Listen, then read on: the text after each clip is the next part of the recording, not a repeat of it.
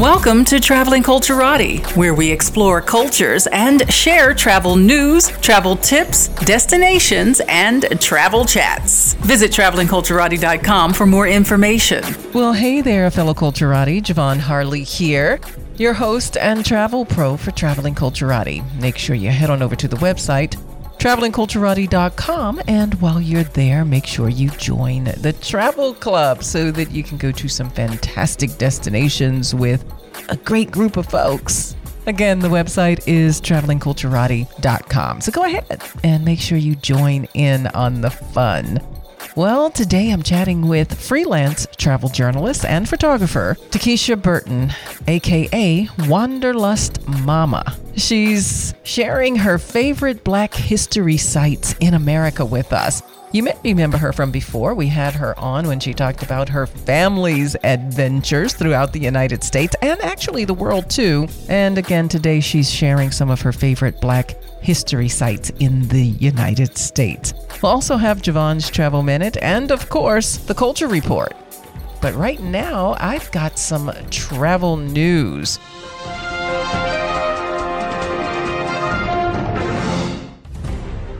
And certainly at the top of the list is what's currently happening in Israel and Gaza. The fighting continues in Israel, with Israeli Prime Minister Benjamin Netanyahu declaring that the country is now at war. Most international flights have already canceled flights in and out of Israel, and governments are revising travel guidance for those heading to the region. The situation remains very fluid, and all information is subject to change, of course, but here's what you should know following the current events. Among the locations, Hamas has claimed it is targeting the Ben Gurion International Airport, which is Israel's international hub located just outside of Tel Aviv. Now, despite the fighting, Ben Gurion's website says that the country's largest and busiest airport was still open and operational. This was according to the previous week. The country's second largest airport, Ilan and Asaf Rahman International Airport in the southern Red Sea city of Eilat, also says it plans to continue services. For Israeli airline El Al, the country's flag carrier, issued a statement earlier in the week saying it would continue to operate as usual. Now, anyone who wishes to cancel their trip is eligible for a voucher, which they can obtain by filling out the form on El Al's website. The airline also has an emergency hotline for customers affected by the situation. Which international airline flights have canceled flights into Israel? Well, just about all have. International airlines have announced that they will cut their services to Israel dramatically as the situation evolves.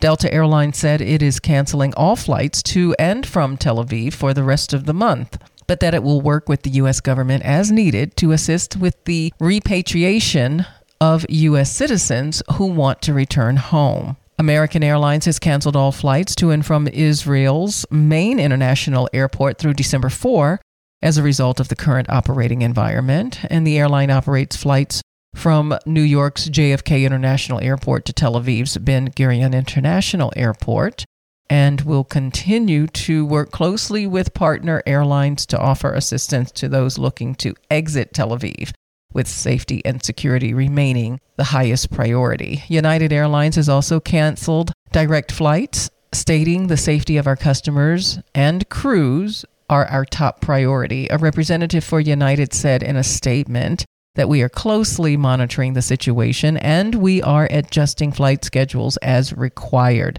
The airline confirmed that flights would remain suspended until conditions allow them to resume.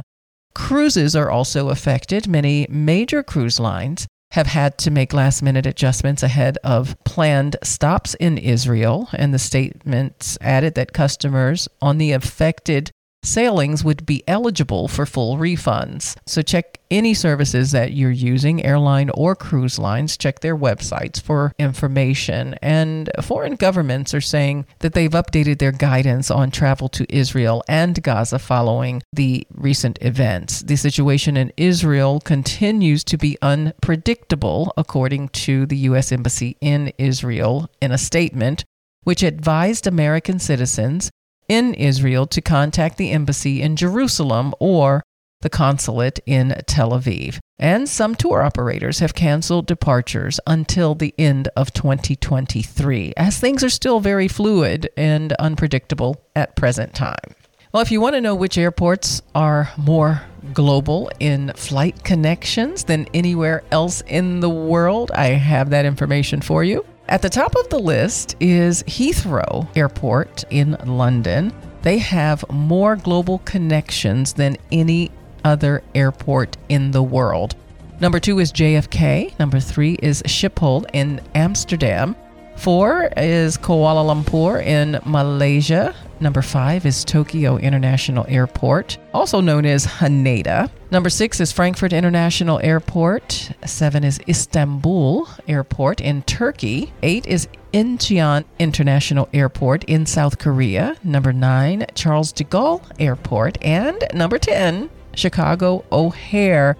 What's interesting is that Atlanta's airport is not on this list. Again, this is based on global connections. This was a new study that was done by J.D. Power. Now, if you're thinking about Hartsfield-Jackson Atlanta International Airport, they did rank highest for passenger volume, but just not in this particular category. Here's some good news. Tuskegee Airmen Museum and Center for Aviation Technology Training prepares Black youth for careers in aviation. In 1941, the Tuskegee Airmen became the first all-black flying crew in the U.S. military during World War II, also known as the Red Tails. Did you see that movie? I like that. The 992 fighter pilots executed more than 1,500 missions and 15,500 forays, defeating 261 enemy aircraft and winning more than 850 medals. Despite their success, founding CEO of Hosanna House, Leon Haynes, felt that young people, as well as the broader public, just did not know much about the airmen's history. In 2022, he opened the Center for Aviation Technology and Training, known as CATT, and Tuskegee Airmen Museum at the organization's event center to expose youth to not only the history of the Red Tails, but the opportunities available to them in aviation. He stated, "We have a cockpit flight trainer, which is our main simulator. Children can take off and they can land. We have wearable wings, imagination mirrors, and an airport play table." Also stating a lot of children have never been to the airport. They've never been in this setting or sat in an airplane seat. All of a sudden, we're triggering things. We have to empower our young people so they don't get fearful of what they can do. The Tuskegee Airmen Museum was created through a collaboration with the Smithsonian Institution's Black Wings, American Dreams of Flight exhibition through the museum's traveling exhibition service. Both the museum and the Aviation and Technology Training Center received design support from the Children's Museum of Pittsburgh. Now, CATT also enables high school students to get a FAA, or Federal Aviation Administration certification, to become commercial drone pilots. Soon, the Tuskegee Airmen Museum will travel to other states like Massachusetts, North Carolina, and Alabama. And Haynes said it is booked through 2026. Now, you know that bucket list that many people work on? I like to call it life list. I always say that because bucket list seems just so, I don't know, macabre. But there's a new report that was put out by Kuoni, a Britain-based travel company who recently did a survey to rank the world's best bucket list destinations. They conducted a comprehensive analysis by going through Google search data for 119 bucket list places to visit in 219 countries. And these aren't just destinations. Some of them are places to see. For example, the Mona Lisa is on the list, coming in at number 3. But the number 1 destination on the list that topped the global list is the Maldives, located in the Indian Ocean. Coming in second is Niagara Falls, bordering, of course, Canada and the United States. As I mentioned, the Mona Lisa in Paris, created by Leonardo da Vinci. And you can see the Mona Lisa at the Louvre Museum in Paris. Just know that it's a small painting and it's where the biggest crowd is gathering. So make sure you get your position to see it. Visiting Bora Bora in French Polynesia, climbing the Statue of Liberty in New York City, seeing the Northern Lights. That one is certainly on my list. I would absolutely love to do it. Just have to bundle up to do that. Visit Stonehenge in England. A visit to the Taj Mahal in Agra, India. It's one of the UNESCO World Heritage Sites. Seeing Times Square. And if you're brave, you can go during New Year's Eve to see the New Year's Eve ball drop celebration. The Burj Khalifa in Dubai. Now, the Burj Khalifa in Dubai, which is United Arab Emirates, is the world's tallest skyscraper. And a visit to Pompeii, ancient Roman city in southern Italy, which was famously buried by the eruption of Mount Vesuvius in AD 79. Visiting the Sagrada Familia in Barcelona. Visit the Cinque Terre in Italy along the Italian Riviera. Big Ben in London. Chichen Itza in Mexico, also a World Heritage Site. The Mexican Yucatan Peninsula and Mayan ruins, or in the Mayan city. Trek the Himalayas, yes, in Nepal, if you're adventurous enough to do that. Visiting Alcatraz in San Francisco, known as The Rock, the Bay of San Francisco. The White House in Washington, D.C. Floating in the Dead Sea. And you can do that in either Israel or Jordan. The Dead Sea is one of the world's saltiest bodies of water. And to admire the views at Yosemite. Lastly, Black travelers' significant contribution to stimulating the U.S. economy is being honored with a national day. Black Americans spent around $109.4 billion on leisure travel in 2019. Making up about 13.1% of the U.S. leisure travel market. Now, an organization is making sure the group is getting its just due for their economic impact. The Black Travel Summit recently announced National Black Travel Day on November 11, an observance time they say is dedicated to celebrate, honor, and uplift the global Black travel community. The date was chosen by the Black Travel Summit founder, Anita Francois, to commemorate the birth date of Jamaican-American pilot Captain Barrington Irving, the first and only Black person to complete a solo global flight mission. Black Travel Summit was founded with the aim of elevating and strengthening the presence of the Black travel community each day and every day. In tandem with the holiday announcement, BTS's annual in-person conference takes place from October 20th to 22 in Miami, Florida. Just wish it wasn't in Florida. Yeah. The weekend will feature remarks from tastemakers, in-travel leaders, a yacht brunch, and gala, among the other activations. Well, the NAACP has issued a travel alert and warning about traveling to Florida. Yeah, for Black travelers, may not be safe. That's all I've got for travel news, and when I come back, we'll have Ja'Vonne's Travel Minute and a conversation with Tykesha Burton, the wanderlusting mama, on her favorite Black history sites. I'm Ja'Vonne Harley, the Traveling Culturati on Sirius XM 141 HUR Voices. This is Traveling Culturati. We explore cultures and destinations. We share travel news and travel tips to keep you well informed and prepared for your next travel adventure. So go ahead and up your travel game with Traveling Culturati. Visit travelingculturati.com for more information. Welcome back to the Traveling Culturati. I'm your host and travel pro, Ja'Vonne Harley. Make sure you head on over to the website, travelingculturati.com. And while you're there, join the travel club so that you can go to some fantastic places with us. And, you know, we do have some fantastic places that we're going to for 2024 and 25. And boy, has 23 been a ride. I know we're still in it and we're still going. And now, Ja'Vonne's Travel Minute. If you're checking a bag, these are the things you need in your carry-on bag in case your checked bag is delayed or lost. 1, your toiletry bag. On your flight to your destination, always pack your toiletry bag with you so you'll have your hygiene products. An extra pair of clothes. This should be an entire outfit, including undergarments. This way, you'll have clean clothes right away and can send what you wore on the plane out to be laundered.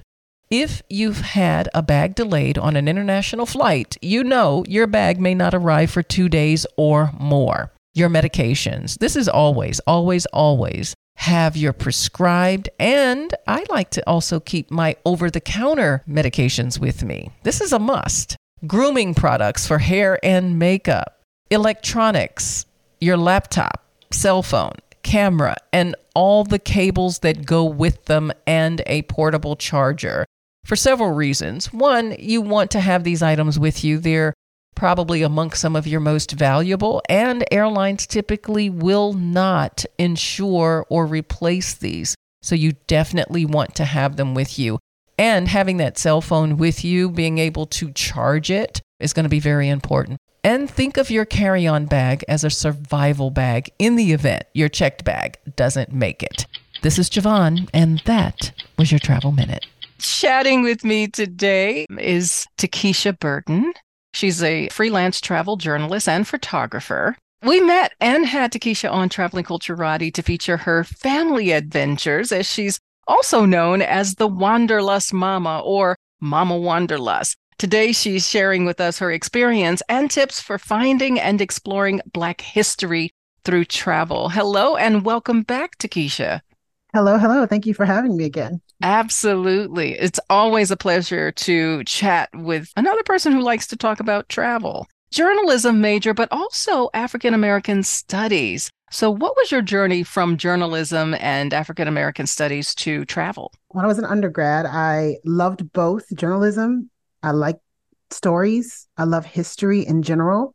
And I kept coming back to my love of the African American experience in America. So I was taking classes, and eventually I realized I could just continue and get another degree in it while I was there. So I went ahead and forayed into being a television news writer and continued that way, writing and editing. To this day, I still have a writer-editor position with the federal government. However, my side hustle is travel, and I travel with my children. We talked about that before. And when I travel with them, we explore history and culture through our travels. It's a great way to teach them about history and culture. So whenever we travel, wherever we go, we're always looking for the history of the place. And I love that you share that with your children. And yes, when you were on before, you talked about family travel and giving some tips on family travel.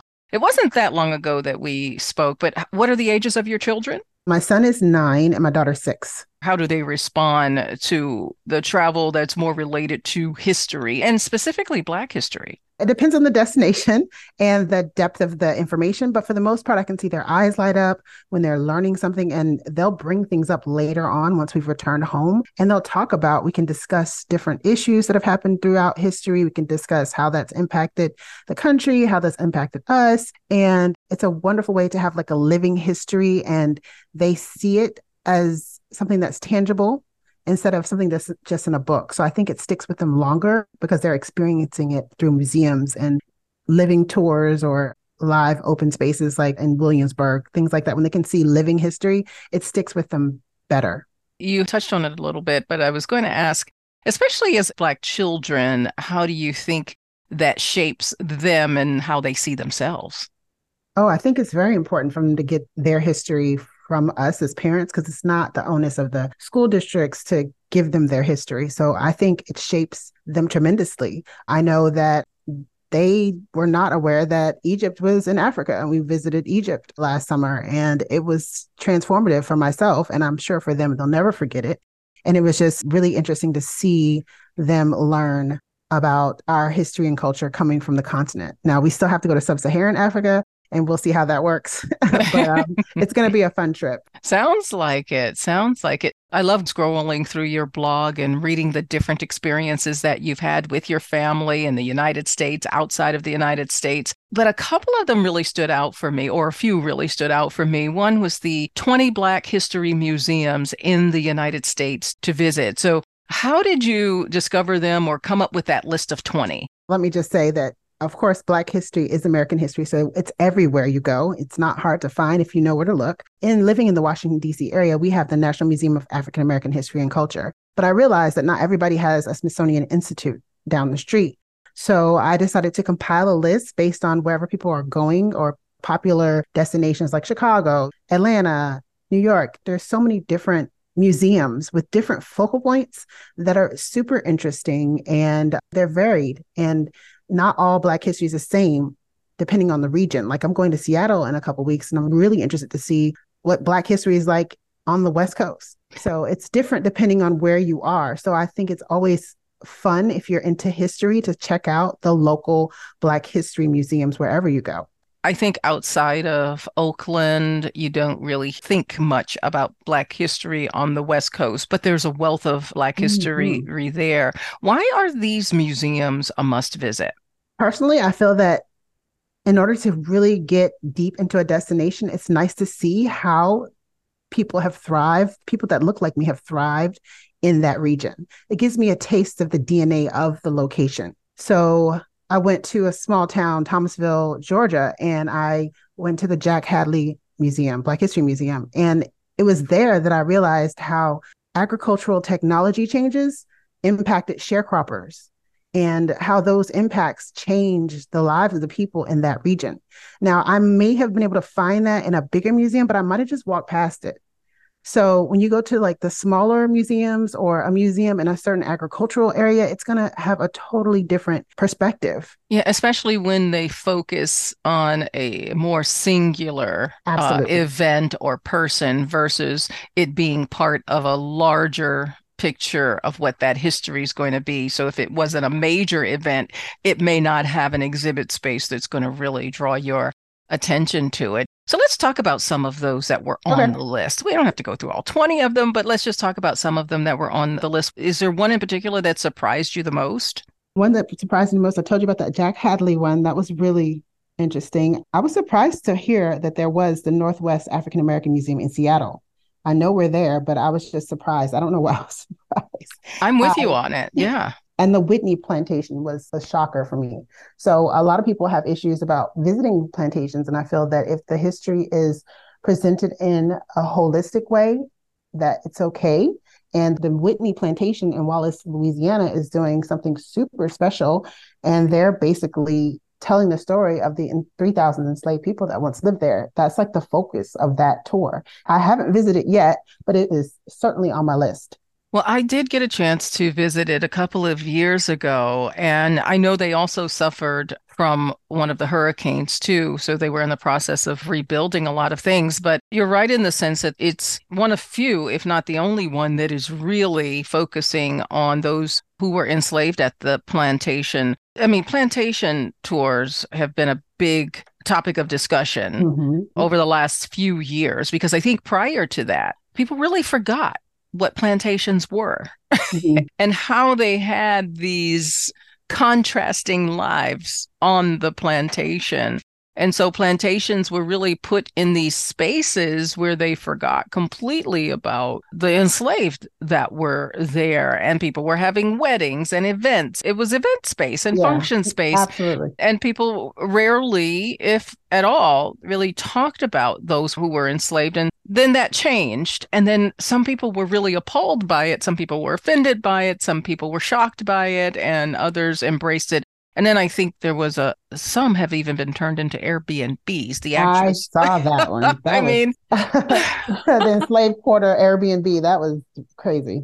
Yeah, it's like, who would even want to sign up for that? But again, this is the reason that I really wanted to chat with you about this, because we have to talk more about Black history. It's a shame we have to say Black history, because it is part of the fabric of the United States and the world, really. And so it should just be part of the history. And I'm always surprised when I'm driving along this highway in the middle of nowhere and I see a placard or a sign that says Black History Museum in that area or Yep. a Black History placard. And you think, oh, okay. And you Yeah. would never have expected it there. What are a couple of the ones that you have visited and what were your takeaways? I really, really love the Lorraine Motel in Memphis. It just gives you chills being there. I went alone at first because I was in Memphis for a conference.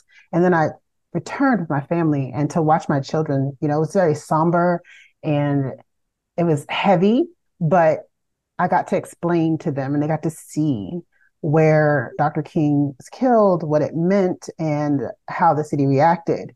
And to just balance the levity, we also went across the city to the Stax Museum. So Black history doesn't always have to be heavy. Stax Museum was absolutely fun. We danced. Stax Museum is about soul music in the Memphis area.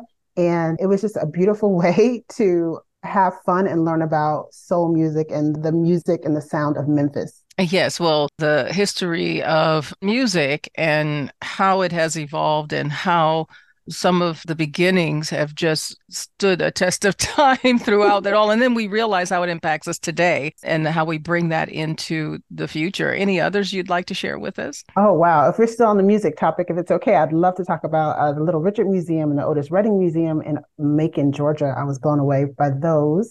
There's a Tubman Museum in Macon, Georgia as well, Tubman African American History Museum. That was fascinating because it had like African art and there was a whole exhibit about Black inventors. I didn't take my kids to that one. I was there alone, but I was shocked by some of the stuff I didn't know that African Americans invented. So it was really, really cool to see. And it was my first time also. They had a preserved whites only water fountain. And Ah, I had read and seen pictures, but never seen it in real life. repeat that one again because I think I have to go there and visit that one. It's called the Tubman African American Museum. And it's Okay. in Macon, Georgia. It's right behind their little tourism board off the main street. It's a yellow building and it's filled with African art. They have a cute little summer program for the local kids. The Otis Redding Foundation is also doing amazing things with children and music in Macon as well. They're growing musicians out of Macon. When I went into that museum, it's super small, but I had never seen the telegraphs, the people who were sending their condolences to his wife. And as I was reading those condolences, his wife was sitting in the museum. Oh, wow. That That must was have been that was super special. Yeah, it was very special. So the Lorraine Museum, Stax Museum, anything in Macon dealing with music is amazing. I don't know. There's so many. I Yeah. thoroughly enjoyed the Negro Leagues Baseball Museum in Kansas Yes. City, Missouri. That one, I, as a woman, was drawn to the women's stories because I had heard of some of those greats from the Negro Leagues, but I had never heard of the women. I guess I never even knew that we had female Negro League teams. So we had our own version of the movie. And the movie immediately came to mind, A League of Their Own, but the color lines were drawn then, and Black women weren't allowed to play in the Women's Baseball League. And so, yeah, very few know that there was a league for Black women. So that's awesome. And you talked earlier about Little Richard, and there's a current documentary on Little Richard, and his story is fascinating. And this is what I love so much about these singular focused museums or small museums. And sometimes they're someone's personal collections, also fascinating. There was another post you did that I thought was very interesting, Black History museums that you explore at home. So Right. tell us about that. Well, that was born out of during the pandemic. I was thinking of all the things I can do to train or teach my kids to augment their education that they were getting virtually. And I wanted to go on a virtual field trip. So I started doing some research and realized that there were quite a few museums that you can do virtual tours for. So I just said, oh, I think some other moms might be interested in this. And I just compiled a list and put it on the blog. And the links still work. The virtual tours are still there. There's the National Museum of African American History and Culture in Washington, D.C. They have like STEM programs for kids to actually like a little bit of a curriculum there. So those are very helpful for homeschoolers or people just looking to add to what they're teaching their children at home. So it's not just really for tourism, it's very educational based. Absolutely. And I think they learned that virtual space didn't have to be just because we couldn't get there, but an Yes. extension of their program. And I think a lot of museums decided to keep their virtual tours and expand upon them. And as you said, they're very much educational tools. Yes. And if I could go back to what we were talking about, the smaller, singular focused museums, a lot of people come here to the DC area and they do the Smithsonian Institute, and those are amazing and fascinating, but they're large and sometimes they're crowded. I stumbled upon a much smaller museum that blew me away called the Josiah Henson Hmm. Museum in Bethesda, Maryland. And that one is based on Josiah Henson, who is the inspiration for Uncle Tom's Cabin by Harriet Beecher Stowe. And he was a real person. I don't know why, but I didn't know this. And I didn't really know that Uncle Tom I knew it was a stereotype created to deter us, but I didn't know it was associated with a real person. So it was really enlightening. And this is just down the street from my home. It's right, not far away. And it's a wealth of information and learning. I had someone on from the museum in Canada, and I didn't know about the one in Maryland. So thanks for sharing that. And that Uncle Tom, they changed the narrative on what that meant. I mean, saying or calling someone Uncle Tom meant that they were a sellout based on some of his history and his transporting of other enslaved individuals down south, when in fact he was very much an advocate and he escaped to freedom and brought his family along with him too. So there's just so many, and this is the reason that Black history is so important, so that these myths are dispelled or these incorrect Narratives. Yeah. narratives are dispelled, and then we get to learn the true. And like you said, you just learned that that was a real and not fictional character that it was based on. It really indicates the importance of Black history. But I didn't know about a museum for him in Maryland. And the docents there were amazing. One of them told me the reason why he did that transport of the enslaved people was because the slave master was holding his mother. Yeah, So if he were to fail on his mission, he may have never seen his mother again. amazing. History is Layered more and nuanced. amazing. Yeah. And it is amazing, and it really dots those travel experiences, the things that we learn. And not specifically Black history, but there's Black history in one of your posts that you did, Best U.S. Women's History Oh, Museums. yes. Again, I hate to tout Maryland, but as the former home of Harriet Tubman and Frederick Douglass is filled with Black history, and there is the Harriet Tubman Underground Railroad Museum in, I think, Easton, Maryland. And that one is amazing. It's like you learn about these historical figures and they're larger than life. But when you get there, when you first walk in, there's a statue, a bust of Miss Tubman, and she's a little bitty thing. So they told the docents explain that this is how tall she was. And that just blew me away that this woman who's so big in my head, who was so short in stature, they had fascinating exhibits as well about her life, what life was like. And then it's right next to a nature preserve. So you get an idea of what it was like. It's like the mucky area where she used to catch the muskrat. And then it's right along the Underground Railroad Museum trails. I think there's an app you can listen to as you drive and stop and read. In the home of Frederick Douglass before he moved to Baltimore to escape, there's a marker there. That plantation no longer exists, but there's a marker there you can stop and read it. It's just really fascinating. Yeah, again, these small places, the ones you don't often think about, because the big cities, they have the bigger dollars for promotion and marketing. So those are the ones that we get exposed to the most. But it's these small ones, the ones we don't hear as much about. And you mentioned as well, let's talk about the importance of a docent, especially in one of these small museums. I like to read a lot of biographies because I'm a history wonk and a nerd. The thing I love about them is that when you read a biography, it connects the histories. So it could be two different people living at the same time and you don't know the connection.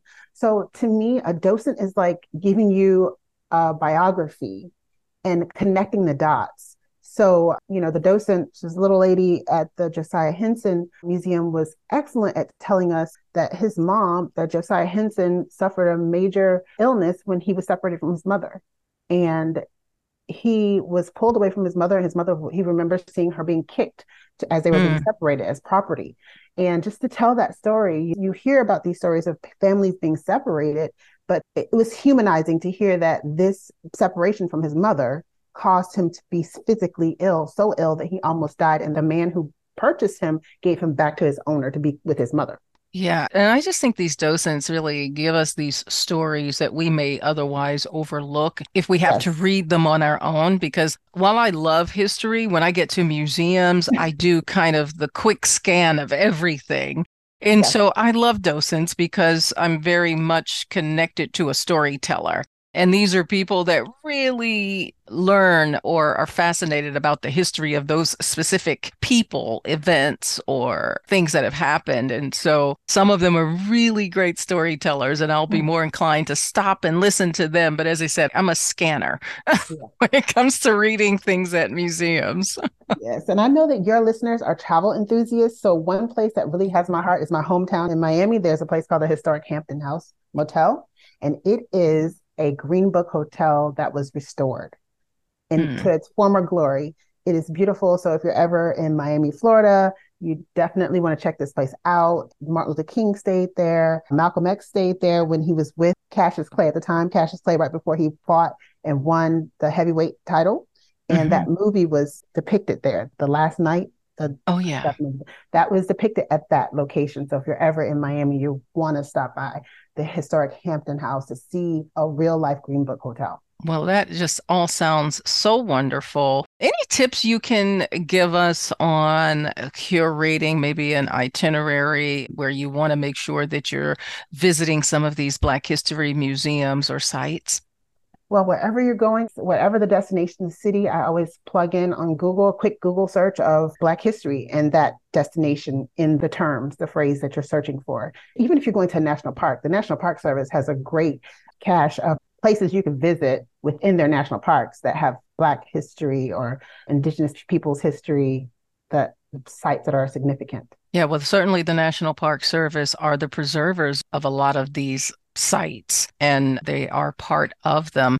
Anything to kind of know about small museums that you should really prepare for?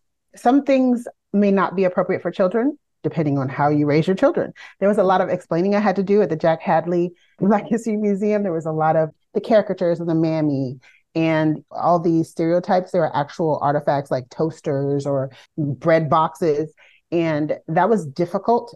It was a difficult conversation. So sometimes when you're at a smaller venue, it's harder to shield your children when you're visiting with them. Hmm. So you just got to be ready to have the tough conversations, which is the purpose of going in the first place. It helps open the door to have these conversations about who they are or how they're perceived. That's where we had a conversation about W.B. Du Bois' double consciousness, who we are. We know who we are, but we also have to be considering how we're perceived by the world. Hmm. Very interesting. What about hours of operation or anything like that? Do they typically differ from the bigger museums? Yes. So I was in Atlanta and I really wanted to go see the Apex Museum, and they didn't have as many hours as the Civil Rights Museum. So I ended up missing that one. So I just make a note, and I know that when I go back, I'll be more mindful of the time. So if you're looking to see a smaller museum, definitely check the times and the dates of their opening because of staffing issues. They might not be open as many days a week or as long during the day as you would like. Yeah. And do you typically have to reserve a spot for a docent, or are they typically just there? In my experience, they're just there. Well, great. Tykesha, thank you so much. It's been wonderful chatting with you and having you share your ideas, your experiences. And certainly it's people like you that do some of that legwork for us and make it a lot Yes, easier. yes, I'm here for it. I'm here for it. So, what is your webpage? Because you have some wonderful blogs that really outline your experiences. Oh, thank you. My website is mamawanderlust.com, and that's spelled MOMMAWANDERLUST.com. Well, I tell you, folks, once you get on the website and you start clicking through all of the blog posts, I just love how you have them laid out. And Thank it's you. just one after another. It's kind of like when that show ends and the next one begins before the commercial comes on and it gets you locked in. So it's wonderfully presented. And again, thank you so much for sharing your ideas and your experiences and your family with us. Thank you for having me. My pleasure. Well, when I come back, I've got the Culture Report. I'm Ja'Vonne Harley, the Traveling Culturati on Sirius XM 141 HUR Voices. The world is a book, and those who do not travel read only a page. See the world with Advantage International. Advantage specializes in group travel and offers group trips to top destinations around the world. Join an existing group or have a travel specialist at Advantage design that special trip for your organization, family, school, or church. Go to advantage-intl.com for a current trip or call Advantage at 1-877-428-2773. This is Traveling Culturati. We explore cultures and destinations. We share travel news and travel tips to keep you well informed and prepared for your next travel adventure. So go ahead and up your travel game with Traveling Culturati. Visit travelingculturati.com for more information. Welcome back to the Traveling Culturati. I'm your host and travel pro, Ja'Vonne Harley. Make sure you head on over to the website, travelingculturati.com, and don't forget to sign up for the travel club because we go to some fantastic places already this year. We've been to Paris and Croatia and South Africa and Ghana, and we have much more to come for 2023, and we're already planning for 2024. So make sure you are the first to know when we're on the go and sign up for the travel club. Culture is forever changing and reflecting what's happening in the society and with its people. It can be born of the arts, music, food, and sometimes politics and strife. This is the Culture Report. And I'm super excited to have my guest on today because it's what we like to do. A cultural experience and an immersive travel experience at a destination, but also Black history and history. We love to do it all. And so that's why I'm super excited to have on Franklin Cozy Gay and Peter Cole. Franklin is a volunteer as co-director for the Chicago Race Riot of 1919 Commemoration Project and director of a hospital-based violence intervention program at the University of Chicago Medicine. And Peter Cole is co-director as well of the Chicago Race Riot of 1990 Commemoration Project and a professor of history. And Peter, professor of history, can you say where? Of course, I teach at Western Illinois University, which is in Macomb, Illinois, about 4 hours southwest of Chicago. Tell us about the Chicago Race Riot of 1919. Thank you. I'm going to defer to our historian so he can tell a little bit of the story and how he founded the project and then how it connected to me. Thanks, Franklin. So in 1919, the year after World War I had come to an end, there was incredible racial tension in many American cities, in part due to the existing racism in the country, but also due to what became known as the first great migration of African Americans out of the South into cities in the industrial North and Midwest.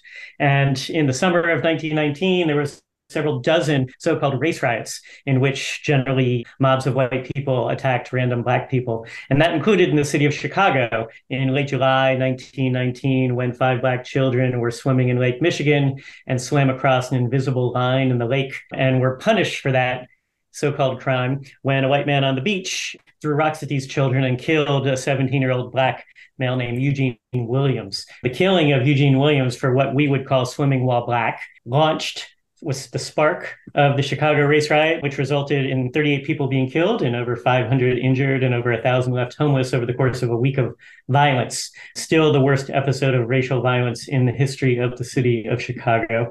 And if you don't know about it, that's not surprising. In fact, the average person on the street doesn't know about this history either. And that's why we created this project, right?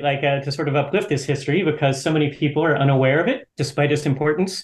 And despite the fact that to this very day in Chicago, a city well known or notorious for its residential segregation, that was in no small part due to the events of 1919. Tell us a little bit more about the commemoration project. So I have a public health background and I currently work through this hospital-based violence intervention program. But in the past, my work is focused on prevention programs at the school level, family level, but also community level. And it was actually between 2015 and 2021, I was helping support a community-led what they call a collective impact project that was led by Pastor Chris Harris out of a community-based organization in church called Bright Star Community Outreach. And there were 4 pillars connected to that work. One of the pillars was around social justice and equity. And it was in a space, a working group connected to that one of our committee members through the Greater Brownsville Community Action Council introduced us to Peter and was talking about Peter's experiences in terms of how Germany commemorates the victims of the Holocaust through public art, in which their Stoker-Steiner project, which are basically brass bricks that are embedded in sidewalks at the last known residence of a victim of the Holocaust, that Chicago should be grappling with for the same reasons that Peter mentioned. With someone as a public health background, emerging public health really focuses on addressing root causes of violence as opposed to just looking at what's at the surface, in particular community level violence that is often stigmatized in a city like Chicago. And it was very important then, the connection when I met Peter, that I said, we absolutely need to do something like this in Chicago, because unfortunately our individuals, particularly our youth, families that raise the youth, communities in which they come from, are often unfairly stigmatized, connected to the impact that they have in terms of factors that have served as barriers to promoting healthy, violent-free communities. And it's very important that we unpack and unveil this history as a way to move forward, to move away from stigmas. And so using a public art project, first of all, just promoting and acknowledging the role that the race riots serve as an origin story for segregation practices, but also how they remain durable a century later, is incredibly important. And so Peter and I both, when we connected, we immediately found out that we love cycling as well. And so what's different than maybe lecturing to a group is actually cycling and going through the areas, uplifting not just the areas where incidents happened that were connected to the race riots, but also people and institutions that represent resistance to those oppressive forces, because there needs to be balance, not just a story that's focused on deficits, but also strengths. And so this project highlights institutions like the Chicago Defender, individuals like Ida B. Wells, institutions like Roberts Temple, which is where Mamie Till decided to have an open casket memorial for her son, Emmett Till, to show what racism did to her son, which served as a catalyst for the civil rights movement in the mid 1950s. And so it was that work that helped with the mobilization campaign to bring awareness. But just like Peter was inspired by what he saw in Germany, we knew that we needed to have a public art campaign to engage those that maybe wouldn't be able to come to a lecture, read a book, or even participate in a bike tour. But what ways can we engage people who might not be looking to be engaged? And what we did is that we connected with an art studio that focuses on serving survivors of traumatic events, particularly Black youth, Black and brown youth from across the South and West sides, which have been durably exposed to violence for the past 50 years, using glass blowing as a method of recovery. We worked with them through their project called Project Fire out of Firebird Community Arts to be our artists, to work with us to install that art that would be embedded in the locations where 38 individuals were killed in the Chicago race riots. What I find so important and special about combining a physical activity as well as art, something that's creative, is that you're providing something that is cathartic at the same time. You're providing this information because, as you mentioned so often, it's at a lecture. And then we leave a lecture and we don't often know what to do with those feelings, with the information that we've just received. I just saw, yes, I'll admit, on TikTok, but it's not making it any less important, but a piece from Dr. Joy DeGruy, if I'm pronouncing her name correctly, who was talking about post-traumatic slave syndrome. And all of these are really connected in that. But being able to do something physical, something that you can hear and learn the information, but at the same time, something that's cathartic and maybe even giving you a tool at the same time to process the information that you're hearing. So kudos, because my husband, Ja'Vonne Harley, who's also the executive producer of the show, truly enjoyed the bike ride that he did to visit some of the spots and learn the history at the same time and doing something that he loves, which is cycling. So let's talk a little bit about the bike tour and some of the stops and how that all plays out here in Chicago.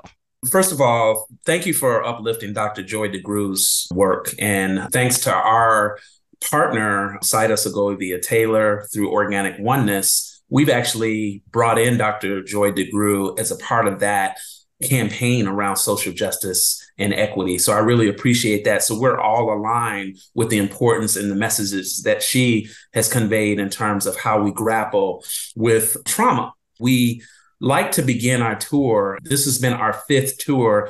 And I want to say 3 out of the 5 times we highlight by beginning at what the Chicago Defender coined as the vortex of violence. So what does that mean? That meant within a 9-block radius of an intersection that's near 35th Street and Wabash, which was approximately the majority of the victims of violence happened within that 9-block radius. So we start there. That happens to be next door to where Richard J. Daley went to high school. Richard M. Daley went to high school. Why am I bringing up their names? Well, in 1919, Richard J. Daley was a 17-year-old, just like Eugene Williams was. Eugene Williams, of course, was murdered for swimming in white waters, quote unquote, white waters. In 1955 through 1975, Richard J. Daley would become the mayor.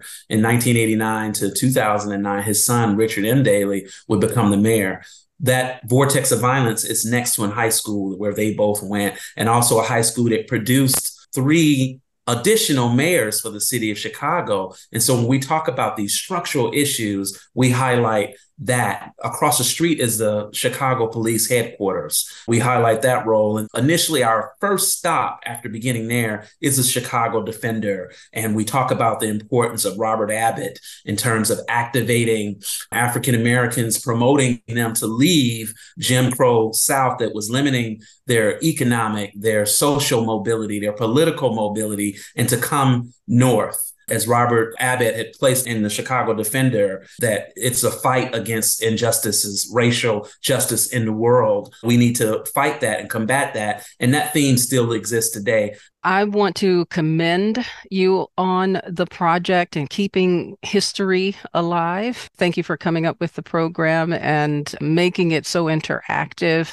How can one find out more information and stay connected to know about your upcoming events? We do have a mailing list. And so if anyone emails us at chicagoraceriot1919@gmail.com. If you can't remember that email address, you might remember chicagoraceriot.org, which is our website, and you can find our email there. And we are on social media on Facebook, Twitter, and Instagram at Chicago Race Riot. So those are some ways that one can sort of find out what's going on with our project. Gentlemen, thank you so much for joining me today. Again, I'm chatting with Franklin Cozy Gay and Peter Cole, co-directors for the Chicago Race Riot of 1919 Commemoration Project. Thanks again for joining me. Thank you for the opportunity. We appreciate you. Ladies and gentlemen! This is Traveling Culturati. We explore cultures and destinations. We share travel news and travel tips to keep you well informed and prepared for your next travel adventure. So go ahead and up your travel game with Traveling Culturati. Visit travelingculturati.com for more information.